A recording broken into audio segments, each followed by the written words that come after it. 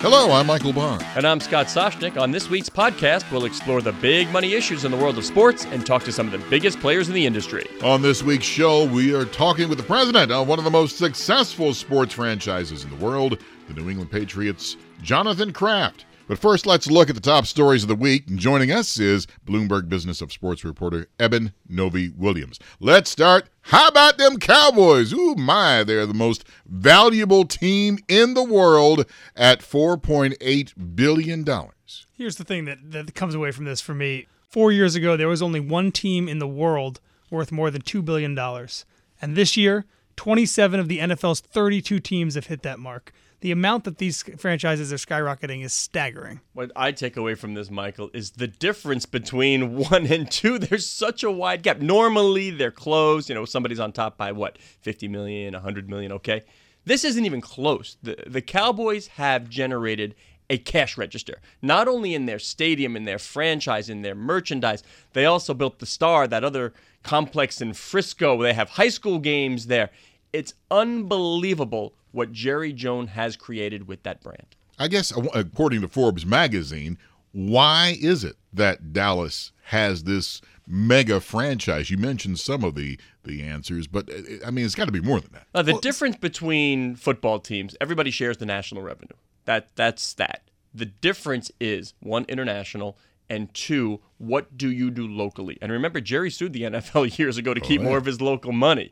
So if you can generate more money locally, which is not shared with the others, you are going to be more valuable. Yeah, and the brand of the Cowboys, that Star, they're America's team, that is so valuable. The fact that they can sell jerseys everywhere in the country, that's something that not every team can do. Remember, he built this huge scoreboard so everybody can see the Cowboys in the stadium. It was so huge, in fact, one kicker, I forgot who it was, kicked the ball to hit the scoreboard to say, see, that's too low. And Jerry Jones said, nah, forget that. People go to the stadium just to take tours. They charge a good nickel just to go around and see the stadium. People will go and watch Super Bowls outside on a big screen. This is more than just a team. This is a place people want to be. I mean, it really is unbelievable. And they're right ahead of the Giants. So a New York team, $3.3 billion versus $4.8 for the Cowboys.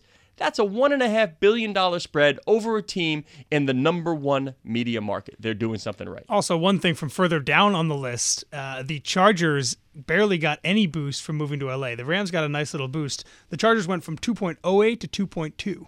That's not a very big jump for a team relocating from San Diego to the second biggest media market in LA. You want to own the stadium, you want to be a tenant. Absolutely. Now we know why the Chargers, this was not plan A for Dean Spanos. And didn't the mayor of Los Angeles, didn't he say, hey, well, we really didn't want the team anyway?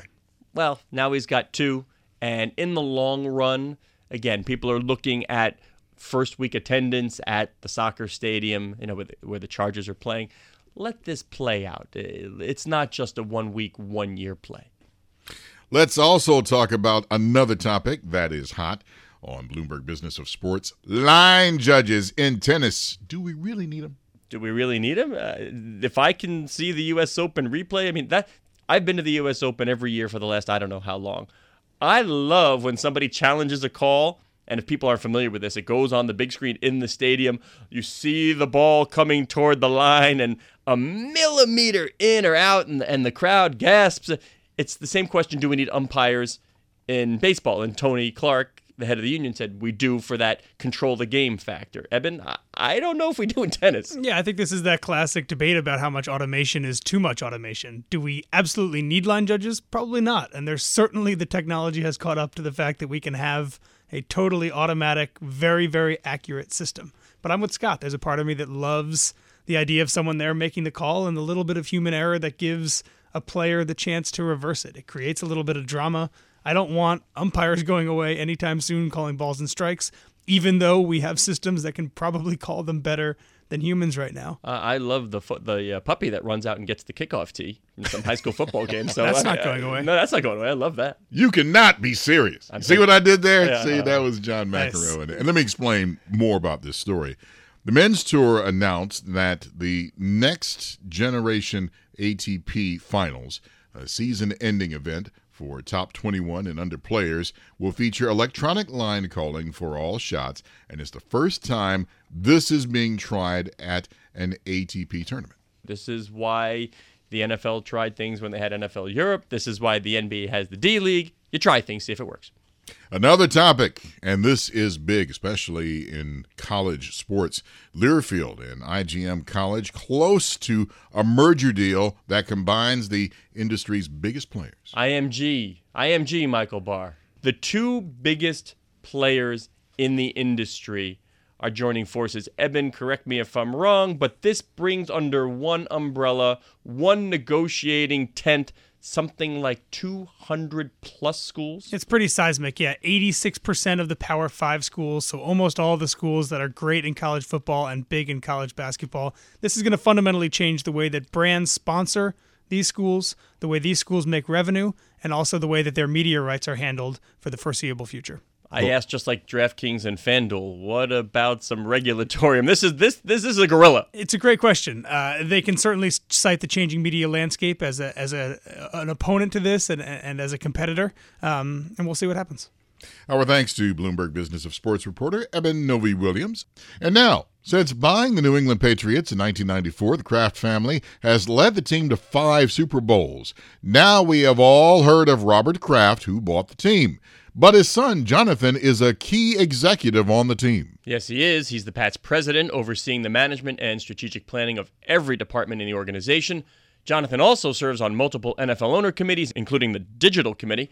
Jonathan, we're hearing a lot about the business of the NFL. Some good, some bad. How would you sum up right now? How is the business of the NFL? I think the business is quite strong. I think, like everybody, the technological changes that are affecting all forms of entertainment products and the mediums by which they reach their ultimate audience, I think we're clearly going through a transition there. But I think that everything in that space presents huge opportunity for us. And when you come back and you look at the teams and you know, season ticket sales and sponsorship revenues going into the season and engagement at those levels is all strong. Fantasy football participation in terms of at NFL.com and with the partners we know the numbers for is up. So the engagement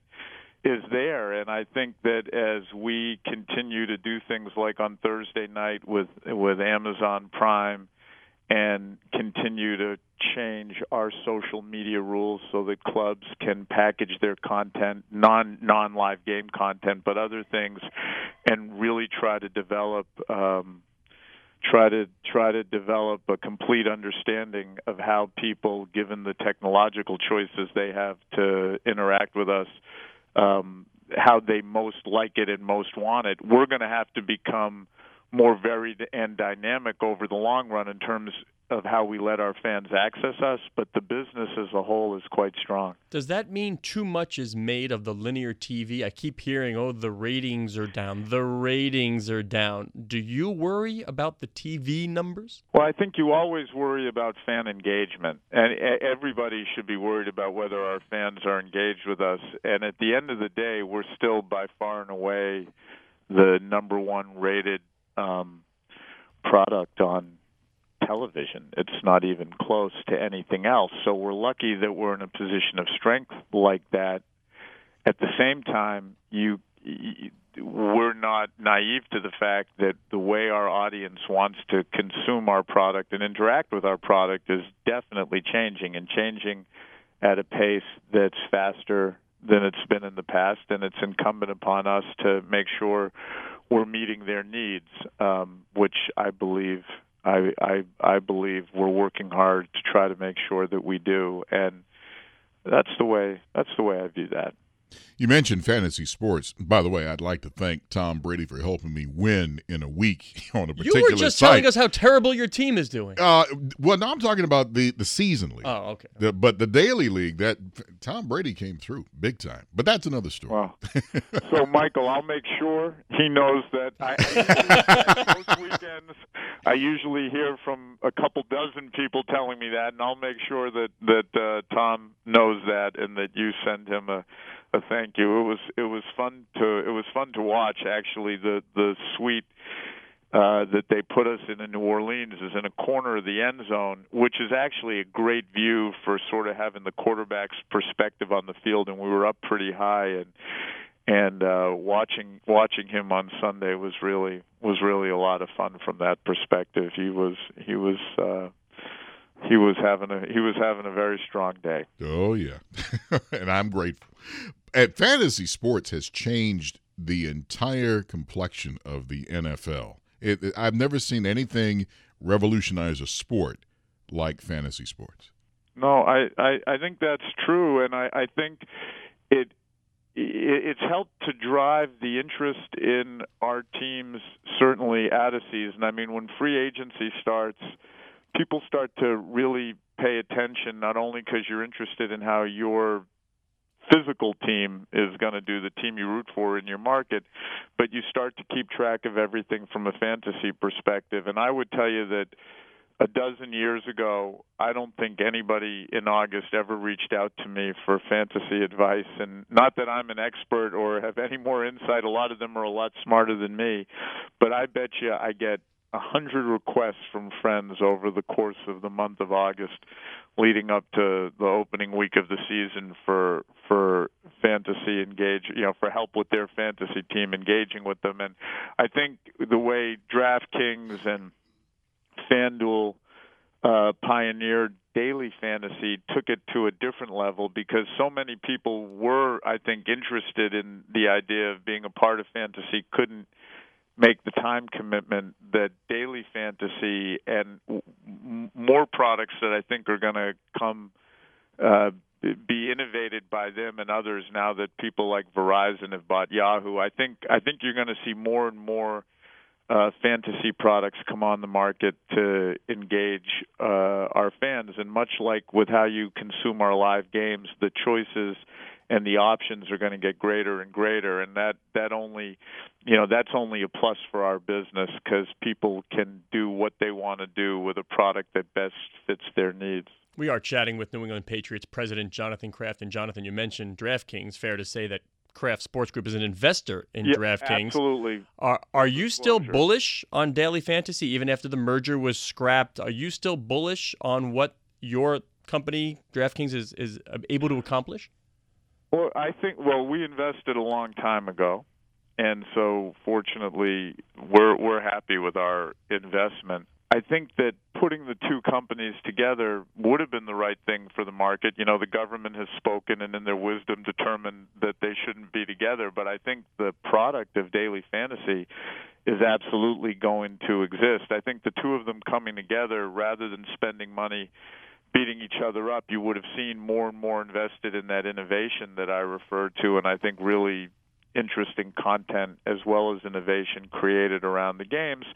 Now I assume more of that will be spent on the two of them competing with each other from a marketing perspective. And I think actually this is one case, my perspective, the consumer loses in that regard, because the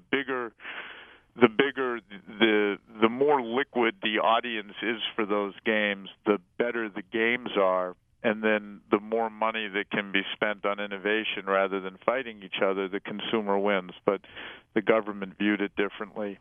Several years ago, the Kraft family designed the revenue sharing plan during contract negotiations for the collective bargaining agreement. Can you elaborate more on that? That was, Michael, you're dating yourself now, because that goes back to 2006 when we did our extension back then. One of the things that was holding it up within our room, Paul Tagliabue and Gene Upshaw, I think had a reasonable meeting of the minds for what could work between the league and the union. But within the ownership room, there was a need then to have sharing, so that the sort of bottom half of the league clubs could feel like they would be able to compete under the construct that had been set up for calculating the salary cap. So we came up with some ideas that were part of the solution that ended up working. But that's actually, once we did the deal in 2011 and the new TV deals were signed, so much of the percentage of equally shared revenues between all 32 teams had gone up so high that formula for revenue sharing doesn't exist. And really, revenue sharing in general now, supplemental revenue sharing, is really a byproduct of the past. And I think as a league, as we continue to move forward, the equally shared revenues are going to continue to grow faster than the unshared revenues. And that's good for the health of any league, and I think we're lucky at the National Football League that we're somewhere, I believe, around high 70s to 80%. And I think when that's the case, you as long as there is a salary cap, a hard salary cap like we have, and that much revenue sharing of national revenues, you have a competitive situation which is really based on each team's ability to spot talent, sign it up under the rules of the cap, and coach it. It's not based on how much money you have, and that means it's true competition, and true competition drives entertainment value, and we're lucky to be in that position. You're also lucky to be in a league that has bongo national shared revenue. You have cost containment, and I don't ask this lightly, and I'm not kidding. Is it possible, Jonathan, to lose money as the owner of an NFL team? Well, I think it's always possible when you're running a business to do things that are inefficient, so you got to manage it. You have to manage it well. I don't want to speak for the other 31. I think we work hard at being very focused on doing everything we can to keep our customers happy and driving our local revenues and managing how we spend our money. I'll let somebody else talk about whether you can lose money or not. We're fortunate we don't lose money at the Patriots. I have to ask this question. How do you feel about Roger Goodell? Roger is in a very difficult job. I think it's pretty clear that we disagree vehemently about how the air pressure situation was handled, and I think everybody in our organization has strongly voiced our position on that. And I think there's a lot more that goes into being the commissioner of the National Football League than just adjudicating that one thing. And like with many people I work with and do things with, I don't always agree with them. But Roger is the commissioner of the league, and on a number of fronts, he's really helping the league advance our business and making sure that we're at the forefront of sports and entertainment, and that's what his job is. I will forever, and I think everybody in our building feels very strongly that the air pressure situation wasn't handled the way we would have handled it, but that's one of only a million things he has to do every day, and he's moving the league forward very effectively with a number of the other things that he does. Roger has predicted, or at least said he'd like to achieve $26 billion in revenue. You're on the digital committee. That's going to go a long way toward determining whether that actually happens. Where do you see the new media? You mentioned the Amazon deal. You had Verizon. You had Twitter. Where do you see new media in terms of revenue generation? How far off where these companies are contributing big-time dollars to the league coffers? Well, today, social media and social / digital, both forms, and I'm not sure there's a real distinction between them.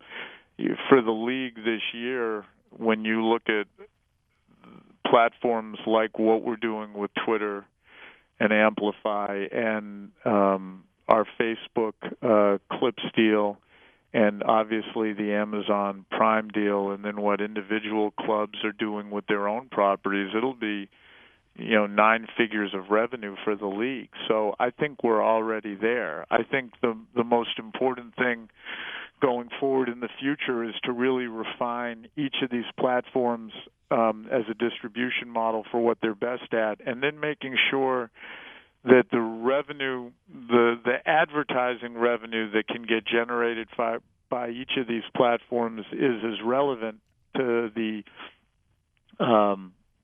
end user, the person consuming the media, as is possible. You know, traditionally on TV, whether it's the live game broadcast on linear television, or if you have some type of shoulder programming you're doing as a club or a magazine program, whatever it was you did historically, you're selling 30-second spots and it's going one to many.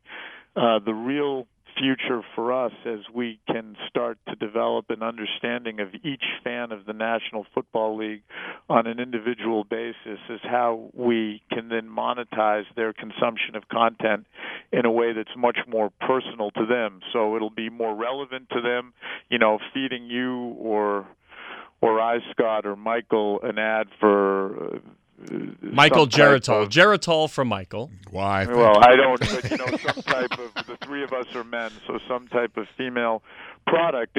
It's not relevant to us, but if they know enough, you know, Scott's son is a hockey player and travels a lot, and the ability to, within an NFL piece of content, serve up an ad like that, which otherwise they could never afford to advertise because they're hitting too many eyeballs that aren't relevant. You know, that's really the future, not just for us, but for everybody with this type of content. But because our audience will hopefully be larger, you know, we'll be able to monetize it in very meaningful ways. And I think that's the future. So, Jonathan, let me know if I have this right. So we're working out the kinks with Amazon and Facebook and Twitter now. But down the road, I'll be watching a game, Mike will be watching the same game, my friends will be watching the same game, but we'll all get different ads based on what the data analytics tell those companies? I think that's definitely one of the possible outcomes. And I want to point out, we're not working out the kinks. I would just say we're experimenting. By definition, there are going to be kinks, and we know it. But the idea in the long run is to make sure that everybody's experience with the NFL is as relevant to them as it possibly can be, and that'll make the consumer happy, and if done properly, should also be good for the National Football League from a revenue standpoint. We're talking with the president of the New England Patriots, Jonathan Kraft. You are the son of probably one of the most well-known owners in the National Football League, Robert Kraft.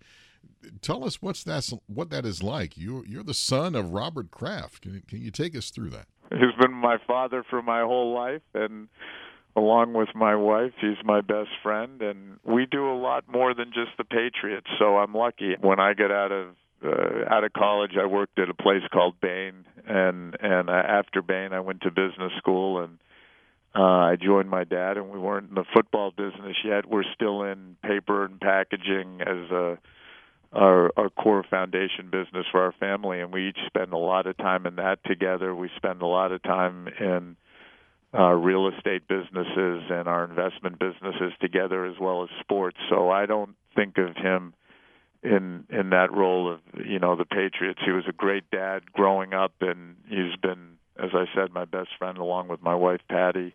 Did he make you start at the bottom? I'm just curious. I remember talking to Joe Maloof years and years ago. His dad used to own the Houston Rockets. He made him sweep the floor. He made him drive the truck so he would know the business from the bottom up.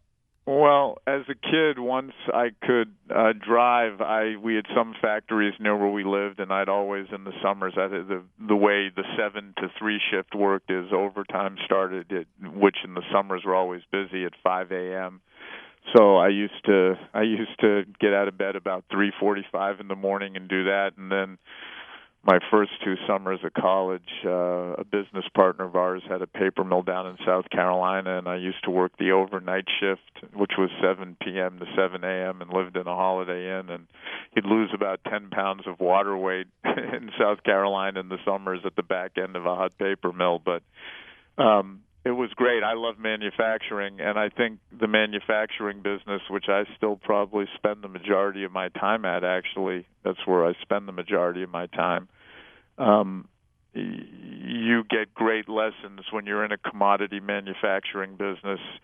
You get great perspective on how lucky you are to be in the sports business where it's not a commodity, and you have the ability to be creative around your product and take customer service lessons from a commodity business where it's just critical. If you don't have it, you die, and bring it to bear in sports. And so it's been a great life lesson. Speaking of being in the sports business, the Kraft Group, they also have the New England Revolution in the Major League Soccer team. What is it like, and what do you see the future that holds for soccer? Well, Emma, we were one of the founders of the league, and so we've seen it come a long way. I actually currently chair the expansion committee for MLS, and I can tell you we've never been in such a strong position. We're going to be taking 4 new teams into the league over the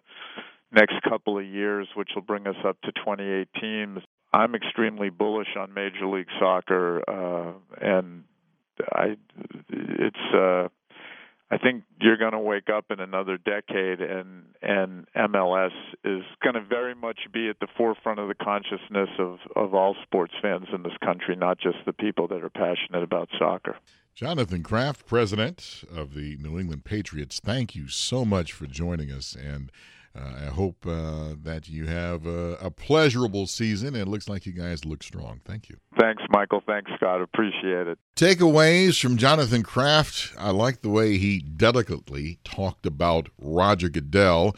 Yes, he's still upset about how the whole Deflategate controversy was handled, but as for the Patriots, hey, they won the Super Bowl, and they're moving on. Yeah, let's see. I mean, Rodgers up for a new contract. Is Jerry Jones happy with the handling of Ezekiel Elliott? You know, you don't want to alienate the Krafts, the Joneses. These are some popular, powerful owners in the NFL. But for me, it was about the digital strategy of the NFL, because we're hearing so much about, ratings are down a little bit from last year. There's too much football on TV. Jonathan so eloquently described a situation where you, where me, where our friends will be watching the same game on different devices, and we'll all see different ads based on what the data is telling the advertisers. That is a gold mine for anybody. Sports league, entertainment, doesn't matter, that can aggregate eyeballs. And right now, say what you will about falling ratings, they still attract more eyeballs than anything else. Going to be massively interesting to see how they monetize those eyeballs down the line. It means I'm going to see ads about pool cues and Geritol, baby. Geritol, Ovaltine, and Cialis from Michael Barr.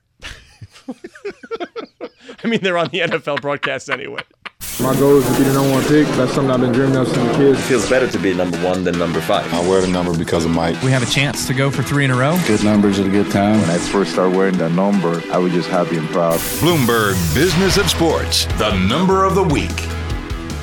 The number of the week, 5,693. Why? Courtesy of producer Rich Truman. I didn't even realize this number was coming, but the number of home runs, the record home runs in a season, Major League Baseball, back in 2000, the height of the steroid era, and it's going to be eclipsed now? Interesting. Why, Michael Barr? Well, because last time this happened in 2000s when they knocked all these home runs, and now it's happening without, quote-unquote, steroids, as some critics would say. But it's good for business, too, because you get a lot of home runs. People love the long ball, and people love to see it. People will tune in. People will come to the ballpark to see a home run ball hit the big green monster or hit the stands, whatever. I will tell you, I go everything through the eyes of my 8-year-old. And after Aaron Judge in the home run derby, he was running around for weeks pretending to be Aaron Judge and Giancarlo Stanton, who he had never heard of before that home run derby. It makes stars. It's what the young folks want to see. It's the most exciting thing in baseball. Good for the game for sure. I remember my oldest son back in the day when Sammy Sosa and Mark McGwire were going at it, and he got into it big time watching baseball. Remember they had live look-ins? Yeah. At each of their at-bats, they had live look-ins. It was a really, really fun time for baseball. I need to bring that back. What, live look-ins? Yeah. Let's see if somebody's worthy of it. Like Bryce Harper, I'd like to see his every at-bat. You've been listening to Bloomberg Business of Sports. We are here each and every week at the same time, exploring the world of money and sports. I'm Michael Barr. And I am Scott Soshnick. Thanks for joining us. Please tune in next week when we continue our conversations with the most powerful people in sports business. You're listening to Bloomberg Business of Sports on Bloomberg Radio around the world and online as an Apple podcast on iTunes.